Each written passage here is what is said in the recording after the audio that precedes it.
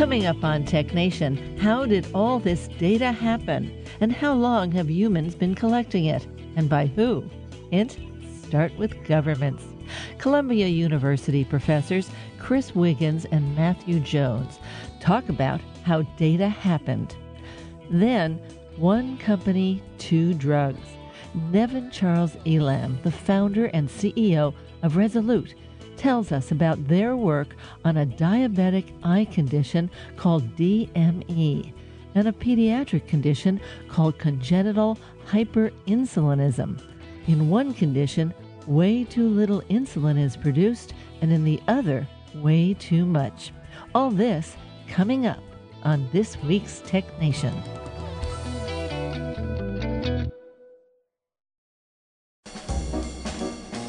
Let's Take 5 with Moira Gunn. This is 5 Minutes.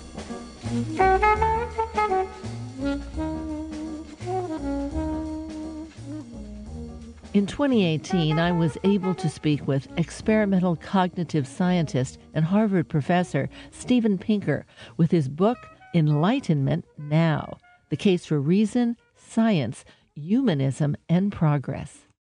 Well, Steven, welcome back to Tech Nation. Thank you. I picked up your book and I couldn't believe it. Here we are, no matter what anyone's politics are, everybody seems to be holding their head in their hands and saying the world is in terrible shape. And you write this optimistic look at our world. Well, it's a defense of progress. What will happen in the future isn't completely determined by what happened in the past. Past performance is no guarantee of future returns, as the mutual funds say.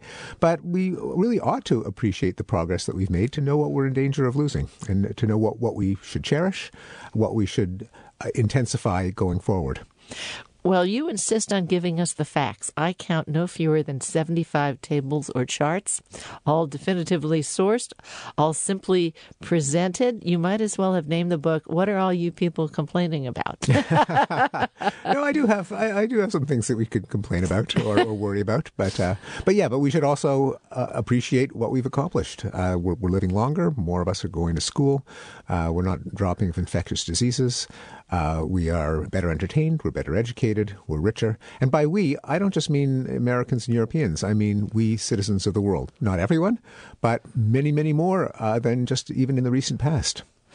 You're writing about enlightenment now, and it refers back to a period of history called the Enlightenment. Take us back there.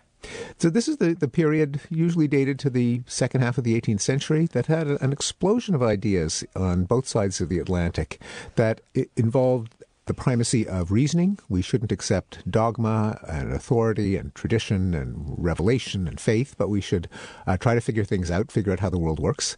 That also means science, because science is the application of reason to understanding the world. It's based on the conviction that the world is intelligible. We can figure out how it works by formulating possible hypotheses and testing them against reality.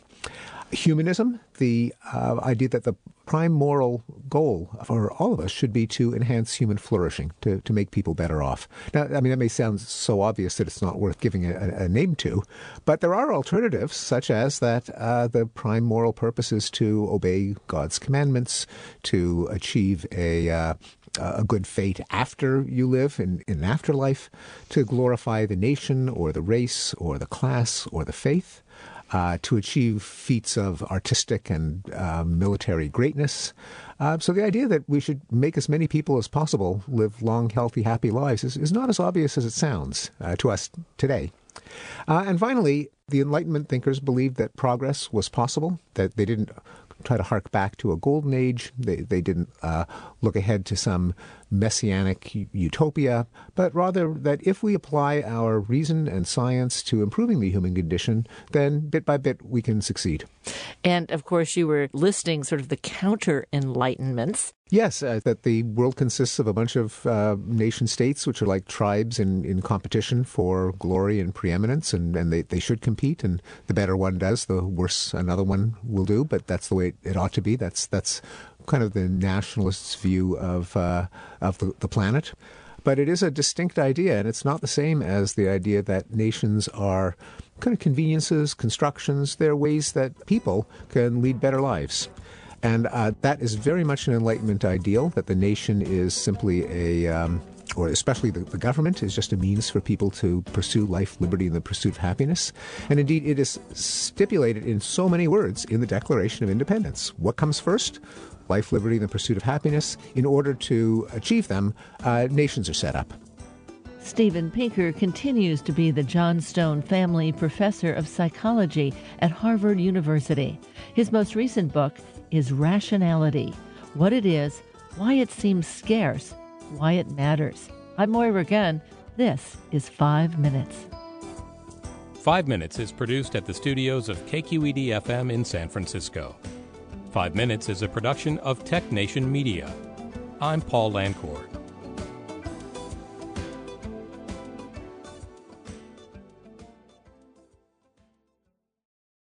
From San Francisco, I'm Moira Gunn, and this is Tech Nation.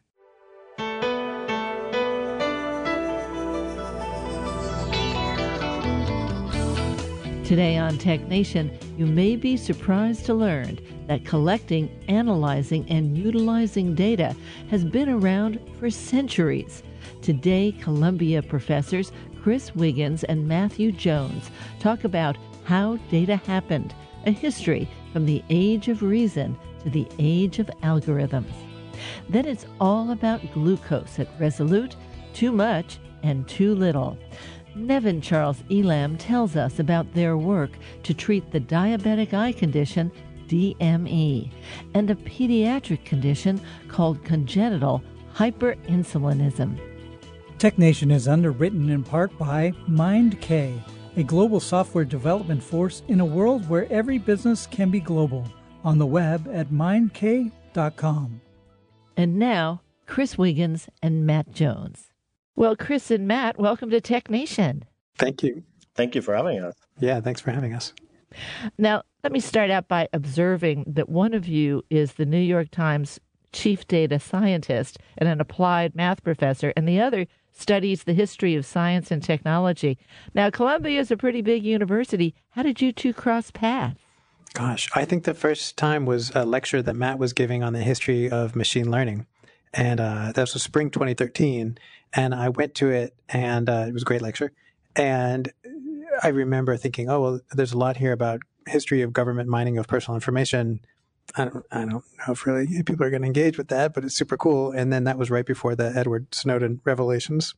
And so afterwards, I told Matt, you have skated towards where the puck is going to go.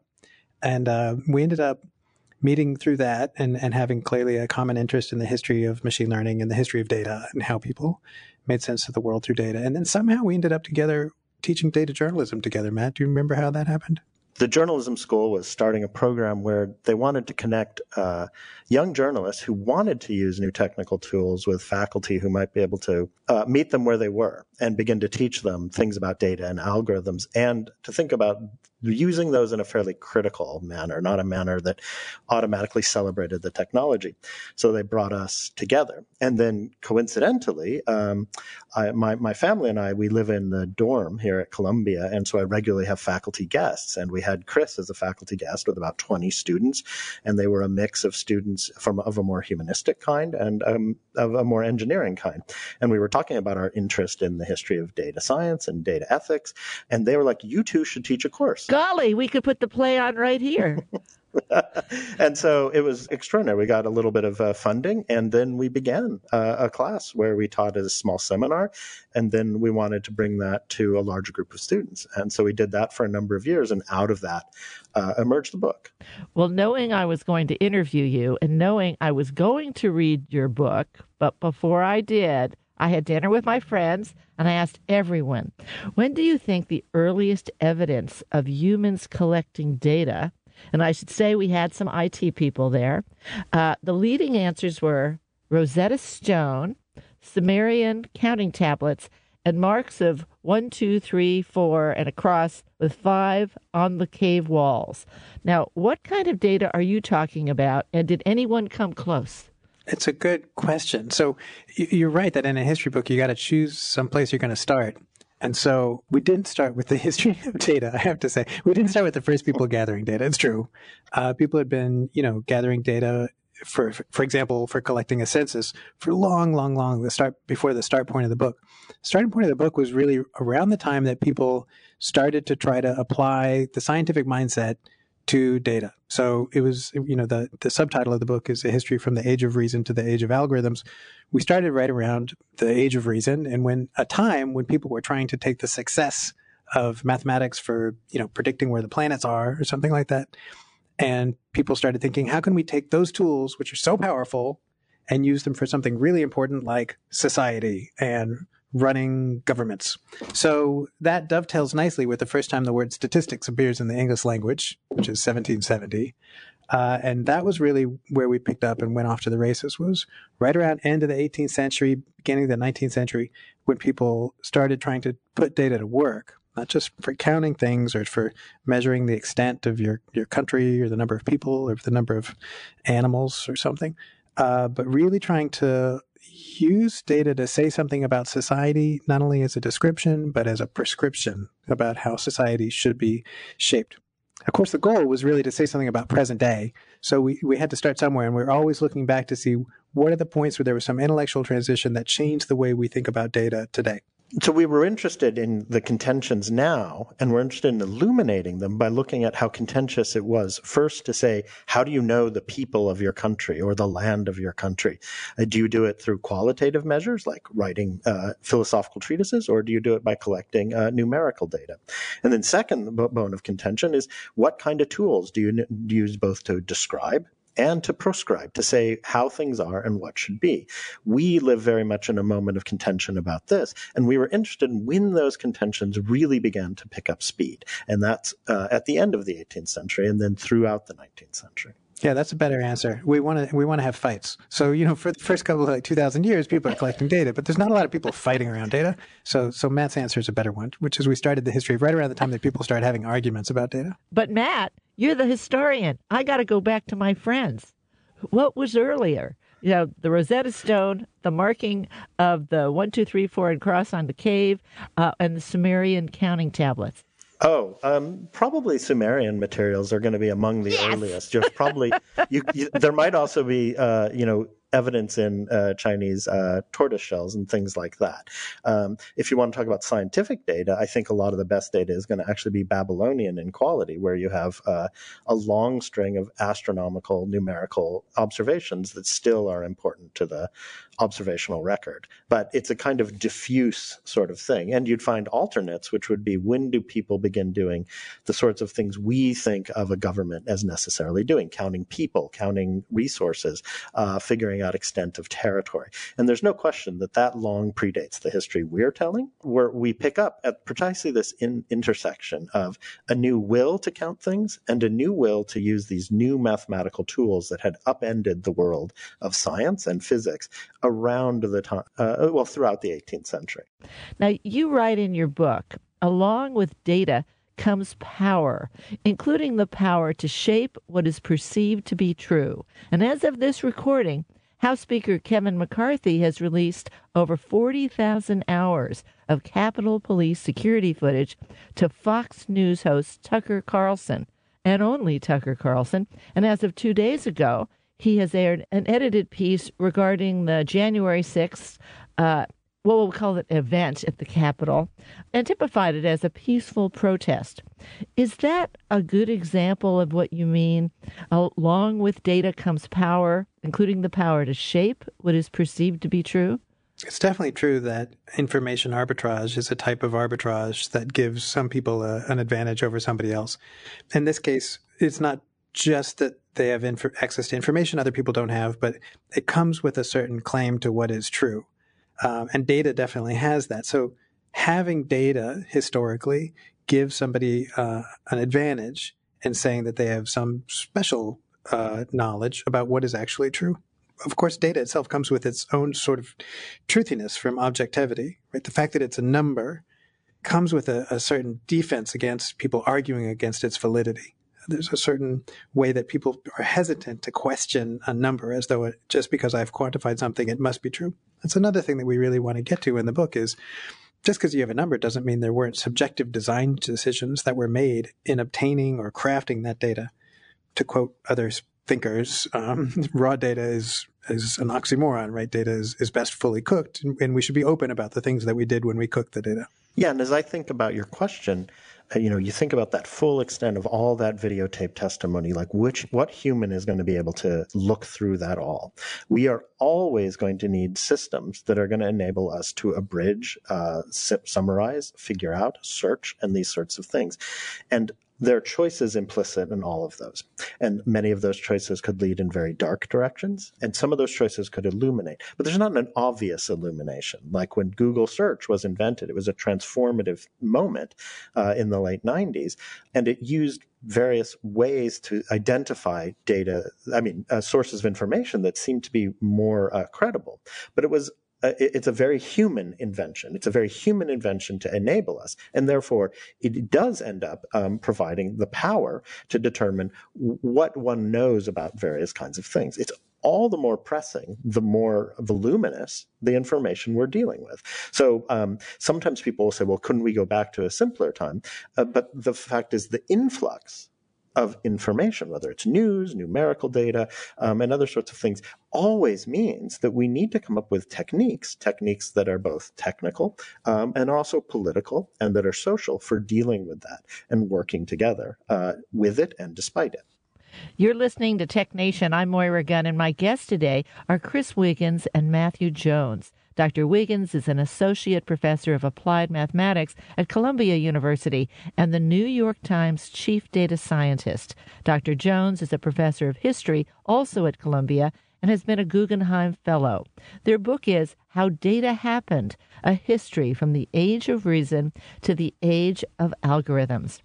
Now, everybody wants to know, since you are a full-time professor, Chris, being the New York Times chief data scientist is a part-time job?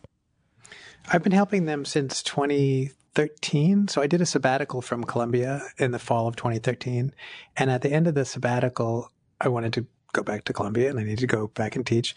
But I felt like there was an opportunity there because the New York Times had really just started collecting and making useful a lot of the digital engagement data. So what I suggested then and what we've been able to do since then is that I can be useful to them in helping them lead a group, but that I had to switch from writing code to writing email.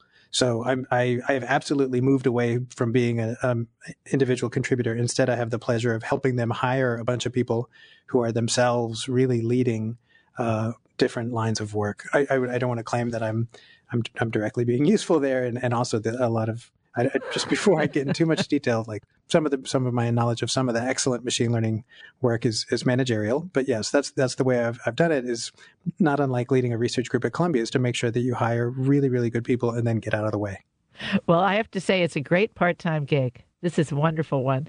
And it started with you working really hard, but I think the timing of the downstroke is important for us in modern times. It was, would you say 2010, 2011 in there? It was the fall of 2013. So not long after I met Matt, actually. So I spent a sabbatical there in the fall of 2013.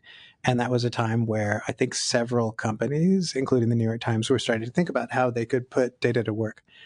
In turn, it's been really educational for my research at Columbia and certainly for the class that we've been teaching and for this book. So we need to break down the various jobs, and I'm thinking there are three. There is collecting data, which historically has been extremely hard, but seems to be getting easier and easier. There's analyzing the data, which is helped, if not created, by the invention of statistics. And there's power, using data to advantage, which originally was only the prerogative of governments. Why is that? Well, you need a lot of resources to gain a lot of data, but also you need to be somebody that everyone's trust to be telling you the truth. So a lot of the earlier data that we look at was data that you required state resources in order to gather those data. Additionally, when a government publishes those data, people believe it to be true. So other people could have maybe gathered small data, but you need some amount of resources, some investment in order to gather a large data set. For example, today, major companies are able to gather abundant data that powers some of the most impressive algorithms that are shaping our world today. But in the longer history, there's also moments in which people other than the government are able to use data to push against other powerful interests. And the most famous one, perhaps, that we give an example of is that there was a real change in the way pharmaceuticals were regulated in the United States in the 1960s, in which a fairly then powerful, as now powerful pharmaceutical lobby resisted the idea that the way to gauge the accuracy, the efficacy of medications was going to be through some sort of statistical trial. So statistical trials ended up winning out and becoming the gold standard. So it's not a picture where it's always already existing powerful elements imposing data, but it's many different elements drawing upon the power of data. In many cases, very large entities, as today, that have the preponderance of that power. Now, I love the introduction, or rather prologue, to your book, and I love that you're professors, and professors have students, and I love especially the first vignette. Can we talk about Facebook now, Chris? If you'd restate that story, it happens to every professor, but it's very pertinent to this book. It really happened. So I was at a chalkboard telling a story to a very small group. It wasn't a big lecture class yet. It was still a seminar. A very small group about an example where somebody was able to get their hands on some data. The Belgian astronomer Quetelet, who managed to get a bunch of data about the diameter of the chest sizes of Scottish soldiers, right? So this is data collected by the state, particularly in this case, the Scottish Army. And Quetelet looked at these numbers and he saw a curve, which we now call the bell curve, that reminded him of a curve that he knew well from astronomy. And then he interpreted it to mean that there must exist an ideal Scottish soldier of whom all of these real soldiers are some sort of imperfect variants. So it's a very heady thought, and it requires you to make a deep reification, as they say in academia, the making real of a concept. However, that happened to be the same morning that Mark Zuckerberg was testifying before Congress. So as much as I wanted to talk about fancy math and reification, the students really wanted to talk about what on earth was happening when our elected officials were grilling this, the young man who created the product that was shaping all of their realities and was being called to task for it. So it was a good pivot. Time to pivot. Yeah, well, it was a good moment about how we've tried to construct a book and a history that constantly is illuminating our present day and what our present day is about and how it's all moving forward and what we will all do to shape the future. But, we try, and it was one of the lessons for us about how we always need to be reminding students how whatever we're talking about is related to how data happened, right? Which means not only technologies, but also our norms, how it is that we think about data the way we think about data. In any event, it's true. We stopped talking about Quetelet for that day and just started talking about Facebook. Now, in that story in the book, you related that these younger students, if you will, it wasn't just about data. They had lived in an age in which the algorithm is just as important as the data. Let's go there. Yeah. So part of the story of how data happened is not just about collecting numbers. It's also about how, I would say, particularly after World War II, we've developed special purpose hardware and computation just for making sense of data, just for making sense usually of streams of messy real world data. And then more recently, the methods for making sense of data have been instantiated as products, and those products are developed, deployed, and maintained by private companies. So part of the present moment that we wanted to get to in all of this history is the present moment in which we have private companies and powerful statistical algorithms that are shaping our professional, political, and personal realities. So that sort of use of statistical algorithms deployed as products is part of the present milieu that we most wanted to get to. And I'll credit the students for that. So we started in 2015 thinking, let's teach a class on the history of data science. But really, once we started teaching the class, it was the students who pushed us to think more about the ethics and impact of data-driven algorithms today. Yeah, it really did. The students pushed us to integrate those concerns about power from the very beginning of the class to the end. And so we end up, the story we tell is very much that isn't a straightforward linear story. It's not obvious what kind of statistics is going to work, and it's not obvious what kind of statistics is going to empower the state, is going to empower the war effort in World War II. And it's not obvious what kind of approaches are going to produce human-like intelligent decision-making. None of this is sort of obvious, but all of it's on a platform of arguing about what kind of technologies can enable or disable different forms of power. Now, for some people who keep saying, well, algorithm, I'm not sure what you're talking about. Algorithm is actually the procedure by which you're going to do something. It ends up being coded in many different programs, in many different devices, in many different computers. And for computer scientists, exactly, what you would do is you want to talk about the algorithm, because it doesn't matter whether it's on a Mac or an iPhone or some huge computer. It's like, that's how we're doing it. So algorithm brings it back to, well, that's how we're doing it wherever it is implemented, however it's implemented. And I guess then I go to, can algorithms be intrinsically ethical or unethical? It's an excellent question. So one of the things I sometimes say in my group, at the data science group at the New York Times, is we tend to talk about the ethics of a decision made by a human being rather than the ethics of a model or the ethics of an algorithm. And in part, that's because we want to keep the conversation centered on who has the agency. And I don't want people to anthropomorphize an algorithm such that they forget that a human being made a decision. And so I try to think about ethics as being an adjective that modifies decisions made by people. Is that an ethical decision? So the decision might be to use an algorithm, or the decision might be to develop a model and then to implement that model as a product. But keeping the adjective ethics focused on decisions, I think, reminds us that it's people with agency who we are looking to define what is ethical, rather than abstracting it away to give ethics to an object or an algorithm. And one of the things about the scope of the things that we call algorithms today, these models that make very large decisions, like what kind of videos are you recommended on YouTube, or decisions about incarceration, say, in some cases, is that you have a sort of set of instructions, but those set of instructions are connected to a huge amount of data that is filled with historical information about people, about the differences, and often tracks very precisely historical injustice. And many algorithms, as a result, rather trivially will reproduce facets of those historical injustice, because it is the product of human history and human decision making about those sorts of things. So that it takes a particular form. It's not that there's necessarily a radical subjectivity of the algorithm itself, but these algorithms become important precisely when they are, as computer scientists say, trained on large bodies of data, which are very human and very biased and very often problematic.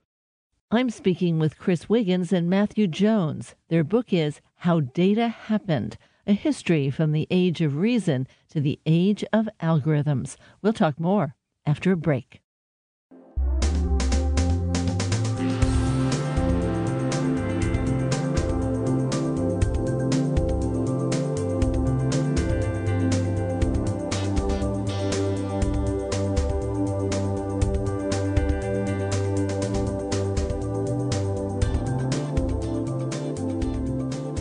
Podcasts of the whole Tech Nation program and standalone biotech-only segments are available through your favorite podcaster, as well as at technation.com and biotechnation.com. In the second half of our show, Nevan Charles Elam from Rezolute talks about efforts to improve treatments from diabetic blindness and a pediatric condition where too much insulin is being produced from day one. Stay with us.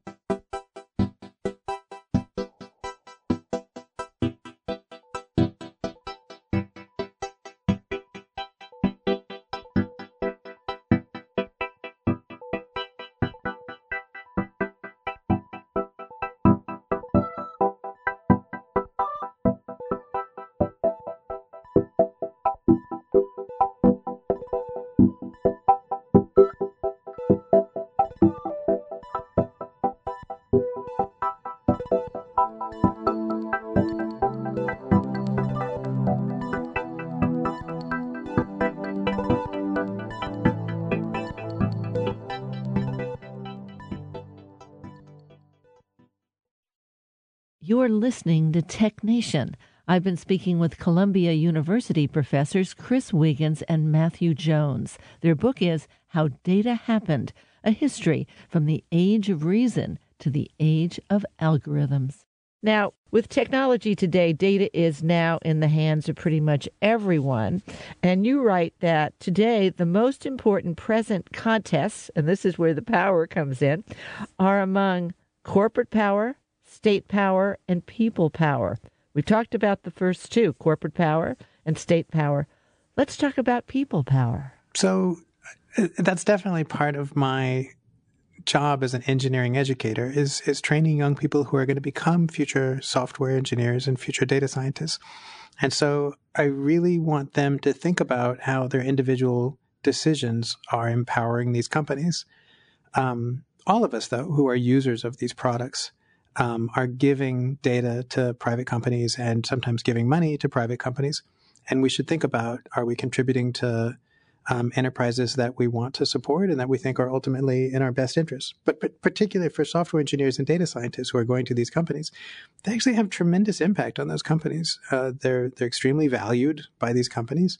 And when they act in ways that shape the product and, again, make ethical decisions in the direction of a product, I think they can have a big impact on society.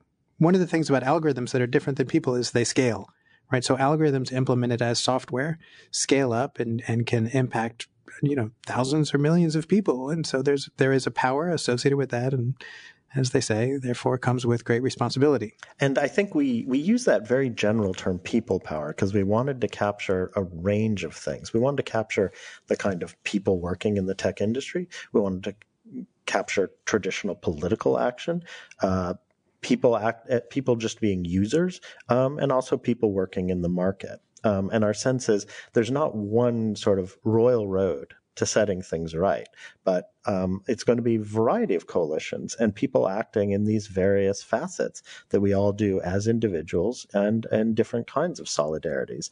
So solidarities as voters, solidarities as users, solidarities as purchasers, and solidarities as people working in firms or at universities or elsewhere. That's a good point. Is that the last chapter is trying to make the point that there's not just going to be one solution available to us. Some people, when they look at problems with technology, they say, oh, well, the government should fix this, or private companies should fix this.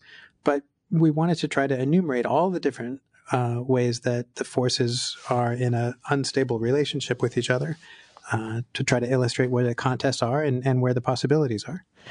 Now, Matt, I want to ask you, from an historical perspective, is it fair to say there is no precedent for the situation we're in today in human history? Oh, that's always a big challenge for a historian. I would say there has never been such a moment in which there's anything like a small set of very large entities with this level of control of the information landscape. There are precedents of various kinds that are important. The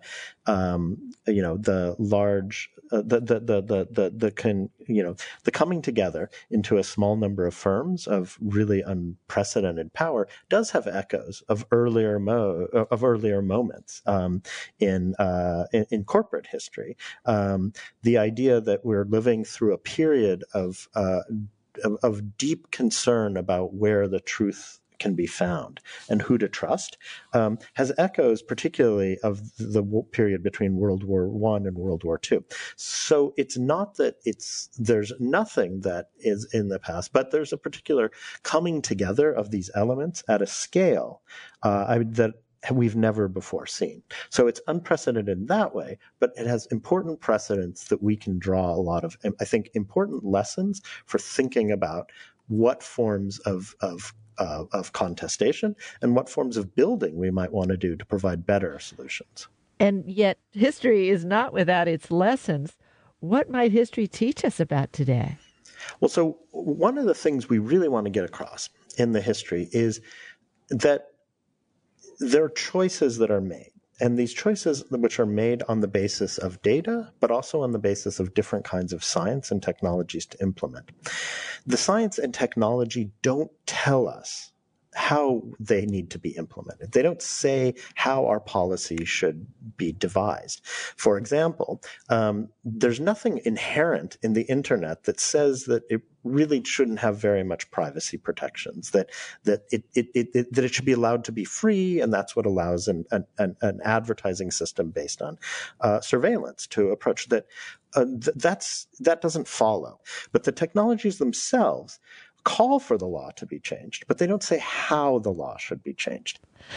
I want to ask both of you, or I should say each of you, of the privileges we have as professors is that we do get to hear from students, who are often in their 20s. So we'll just put that as a general milieu here. What are they thinking? What have they said, beside the example we gave earlier, that has either surprised you or guided you in recent years or months? Well, one thing was this observation that we started teaching this class as an intellectual class and a class about technology, and the students really pushed us to think about ethics and power. The other thing I would say is they really wanted to hear from varied voices. They really wanted to hear about hidden labor and the way that the history of technology sort of glosses over the people who did a lot of difficult work. Sometimes one way to think about it is when things are easy for you, there's a conservation of difficulty. Sometimes it means somebody else worked really hard to make life really easy for you. So, for example, when we talk about the history of computation, we start at Bletchley Park. Bletchley Park is a place where people started in the United Kingdom during World War II working on code breaking. Some of the first special purpose hardware was being built, and you had huts, small buildings of mathematicians who were completely male. And the really difficult work, the engineering work, was immediately gendered and given to the women to do the really difficult engineering work, and it was devalued in ways that were there at the very birth of digital computation. So I think that's part of the story that the students encouraged us to think more deeply about is what are the sort of contested parts that the traditional history of technology sometimes glosses over. And we had students both coming at us from sort of doing a computer science degree, and we had students who were really grounded in the humanities, and we brought them together in the same classroom, and this was deliberate. And it doesn't always work because they need different kinds of assignments, they have different sets of competencies. But all of them were really pushing for us to, initially they wanted us to be providing answers, and we always resisted giving easy answers. Now, the truth of the matter is we of course don't have the answers, right? Don't tell them that. Toolboxes. No, really they need a variety of capabilities that come out of this for reflection upon these kinds of things. And, the reflection that they enhanced in every case is both to think more critically about those things that are technological and to think, as Chris was just elaborating, more carefully about the social and the political, to think more carefully, because it's out of that the hope that they have as young people looking to go and do really major things in the world, that they want to drive that hope with deep practical knowledge, both of how to think about technology and what to do about technology. And that's really what they called for us to provide, and we attempted to, by engaging with them, to provide. Well, we haven't talked about Bletchley Park. We could do a whole show on that. We haven't talked about Bell Labs or John McCarthy or how artificial intelligence rose and fell and became machine learning, and there's a whole bunch else in there. And so I want to thank you for coming in, but also I do hope you'll come back and join us again. It was a pleasure. Thanks for having us. Yeah, we'd love to be back. Thank you for having us. My guests today are Columbia professors Chris Wiggins and Matthew Jones. Their book is How Data Happened, A History from the Age of Reason to the Age of Algorithms. It's published by W.W. Norton. I'm Moira Gunn. You're listening to Tech Nation.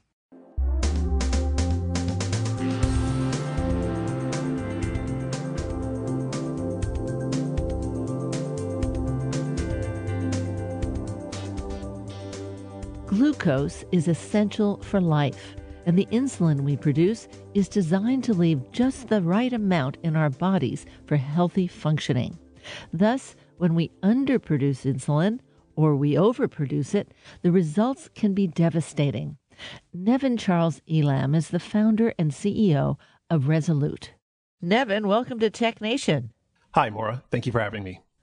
Now, we're going to talk about two different drugs today, and I mean two very different drugs for two different patient populations, but they're both addressing conditions which occur when a single normal body function goes awry.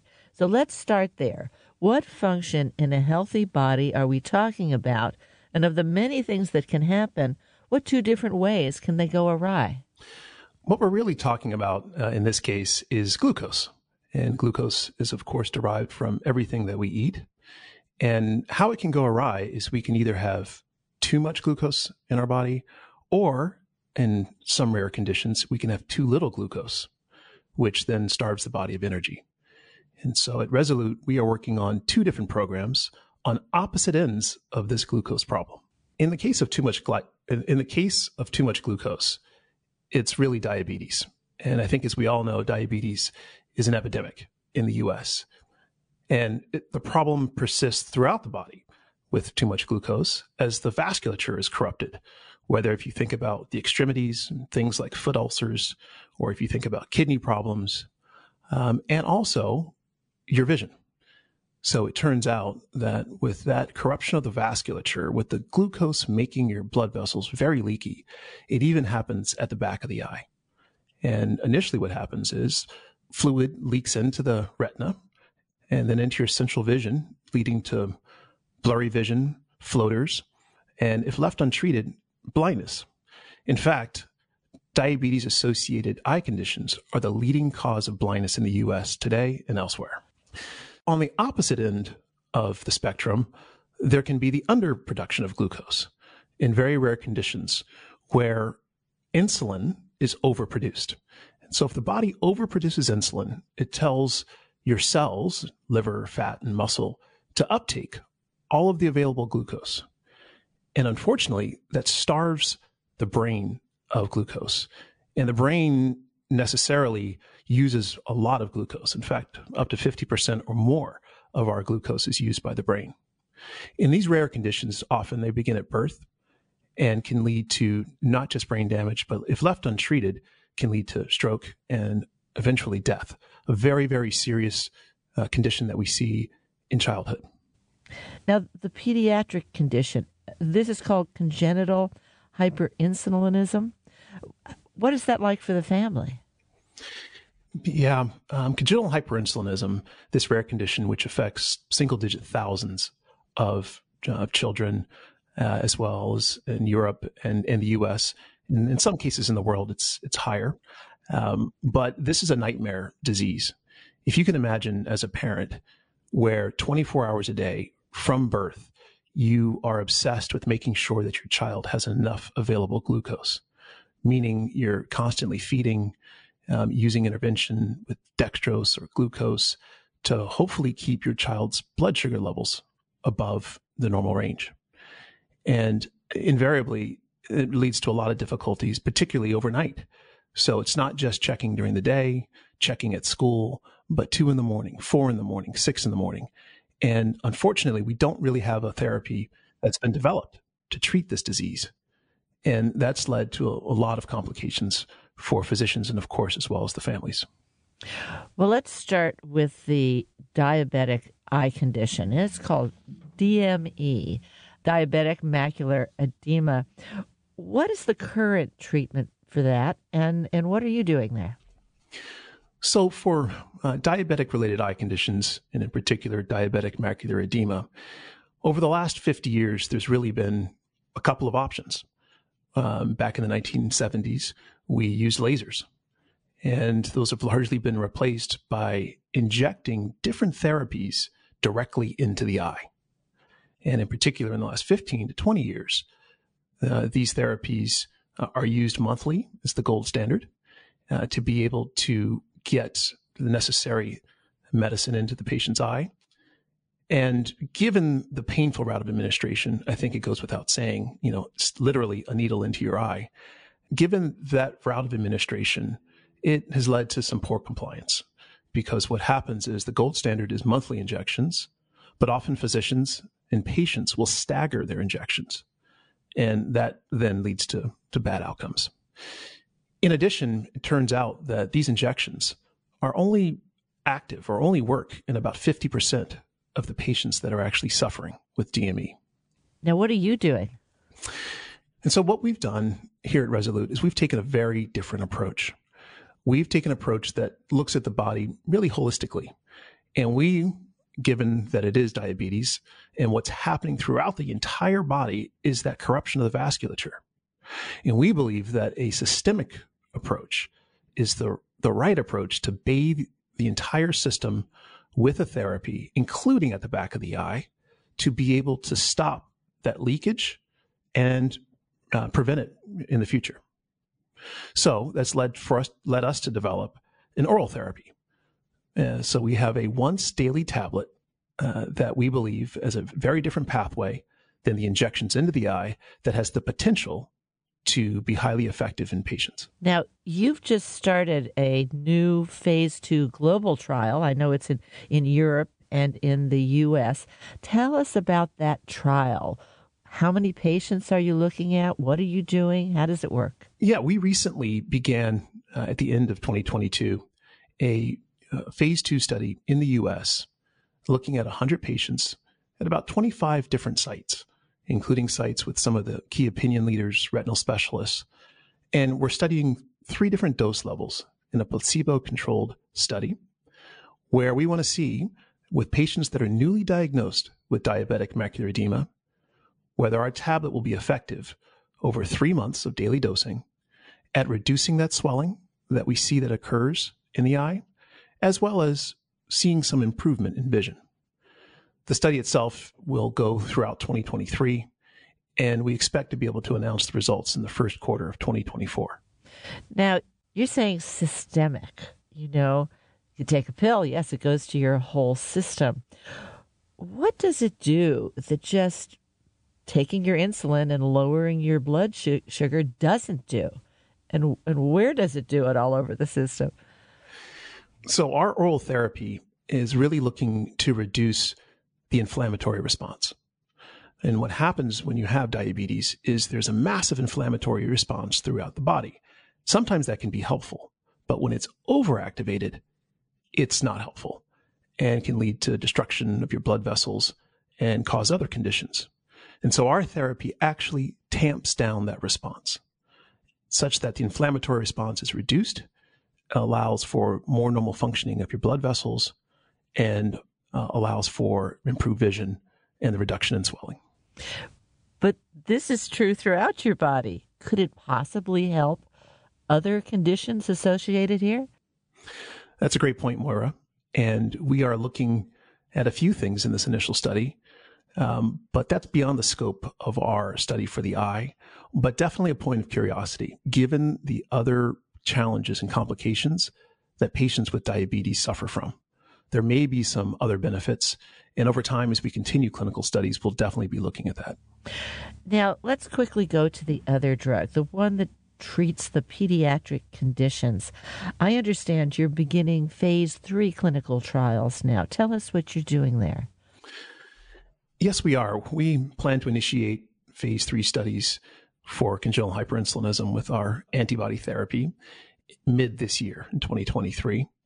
And this is really to dose children for a longer period of time to see whether we can control their glucose levels, as we saw in earlier clinical studies, but in phase 3, of course, in the most robust environment. And so we anticipate dosing these children over a series of months and then, again, measuring their glucose. And if we achieve the results that we've seen in prior studies, we believe it can lead to an approval for the therapy. And finally, most importantly, a chance for the children and these families to have something that's effective that can really change and impact their lives. We've heard just anecdotally from patients and their families of the changes that they've experienced when they've been on the therapy. Things like my child never had an appetite and woke up hungry. My child slept through the night. These types of soft outcomes are very important in addition to just looking at their glucose values, because this really is a psychosocial issue for these children and for their families and caregivers. Now, that anecdotal evidence was coming from your phase 2 study, I presume. That's absolutely correct. And, we hope to replicate those results and even a greater number of patients in a robust study fashion that would justify approval of the therapy. Now, how do you take this therapy? Because after all, it's hard to get a baby to take a pill, as an example. How do you get this antibody in? Absolutely. You definitely, a pill wouldn't work here. And for this therapy, it's actually a 30-minute infusion that we actually deliver. And so as you can imagine, in the hospital, when these patients are most vulnerable, that is particularly useful because you're getting the drug into the child. And then past that, as the child gets older, there's the maintenance therapy that they would take for the 30-minute infusion. So you anticipate having to provide this perhaps over their lifetime? It depends on the child.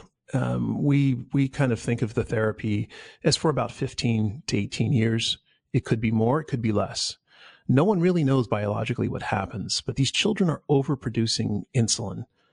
And as a result of, at least a dozen or more genetic causes, and the pancreas just may burn itself out by producing all of this insulin, such that at some point, whether the individual's 18 or 20 or 30 years of age, the insulin is not overproduced and they can resume a more normal life. So we've seen cases where a child may be, preteen and it may resolve. We also know that there are individuals who are in their 40s or 50s that still have out of control hyperglycemia. Back to the diabetes, I'm struck by the fact that 1 out of 10 Americans have diabetes. In seniors, 1 out of 3. Millions and millions of Americans, and I'm not even talking about across the world. Many of these Americans, as I understand it, are either undiagnosed or lack the resources or accessibility to medical care, which in itself can lead to blindness. And yet, your diabetic eye treatment is a new drug. New drugs are expensive. You have to pay for the clinical trials. You have to pay for all of these things. How are these drugs going to get to the people who need them at a price that they can afford? It's a great point, Moira, and completely agree with you with respect to, really the problem in diabetes, where if you take individuals who have high blood sugars and are trending towards diabetes, as well as those with full-blown diabetes, it's about 40% of the U.S. population, which is staggering. And of that, we know that about 1.5 million have very serious eye disease, eye complications as a result with their diabetes. And drug development is definitely expensive. And I think every pharmaceutical company will acknowledge that. However, here we have a true paradigm shift. Today, we have a treatment, the injections into the eye, that have to be done by a retinal specialist at a specialized center involving very highly trained individuals. You have a patient that comes in and for at least 10 to 12 hours of the day, they're out of commission after that injection, which is often very painful. Often it means that someone has to bring them to the clinic for that injection. So there is a cost or a burden that is very significant in the overall healthcare system as well as in productivity. With an oral therapy, it's a complete shift in the way we think about it, because an oral therapy will be much cheaper than what we would experience today with the injections into the eye. It does not require a specialist. You can take a pill anywhere. And that's what had us push to actually drive and develop this therapy and to get it into the clinic, because it's not just a question of convenience or compliance, but it's really a question of access. So when we think about the population in the U.S. and beyond, there's a massive underserved population which disproportionately suffer with diabetes and, as a consequence, with diabetic macular edema. And we want to make sure all of those patients can actually get that therapy. And what we know today is that it's very challenging to get retinal specialists into certain areas that are underserved and to be able to deliver that therapy, and for those patients to be willing to actually endure the injections into the eye. In fact, our head of ophthalmological development here at Rezolute has started something called Retina Global, which is a nonprofit, which he and other retinal specialists travel, both in the U.S. as well as all over the world, to try to deliver therapies. And what has him excited, as well as I think all of us, is if we actually envision a tablet that any patient could take, that drastically improves the landscape and the potential to protect vision for these patients. So the very idea that it's a pill that doesn't need to be refrigerated, that can be produced again and again and again, that can be sent anywhere, that is self-administered, that's the nature of a pill, is self-administered, that brings the cost way, way down. Is that where we're going here? That's exactly right, Moira. And it's the opposite, I think, of the story that we usually think of with pharmaceutical companies. I think a lot of us in the U.S. and worldwide think of just the massive profits that pharmaceutical companies derive. But in fact, there can be true innovation, which not only changes the paradigm and improves outcomes, but reduce the overall financial burden on the healthcare system. And we believe that our therapy here actually has that potential. Now, finally, I have to tell you that I read a lot of biotech websites, and I mentioned that to you earlier in the pre-interview. And I tell you that I don't understand a lot of what I'm reading. It's just like, what is all this on all these biotech websites? But I understood yours. I couldn't believe it. And I mentioned it to you, and you said, oh, that's no surprise. We use the Aunt Margaret and Uncle Fred rule. Okay, what's the Aunt Margaret and Uncle Fred rule? Yes, the magic rule in science, or really in anything, whether you're talking about quantum computing, anything complex, the human body, enzymes and proteins and pathways, the rule is very simple. And the rule I have with the physicians that work on the team, as well as the scientists, is that you have to be able to explain the biology and explain what we're doing in a way that Aunt Margaret and Uncle Fred, with a basic high school education like most of us have, can understand exactly what you're talking about. And so it leads to a lot of iterations for whether it's on slides, on the language we use on the website, as well as in general for presentations. And so I think we pride ourselves on being able to effectively communicate otherwise very complex ideas. Well, Nevan, thank you so much for joining me. I hope you come back and keep us updated. Moira, thank you very much for having me, and enjoyed having the opportunity to share a little bit about what we're doing at Rezolute. Nevan Charles Elam is the founder and CEO of Rezolute. More information is available at resolutebio.com. That's Rezolute with a Z, REZOLUTE, resolutebio.com. For Tech Nation, I'm Moira Gunn.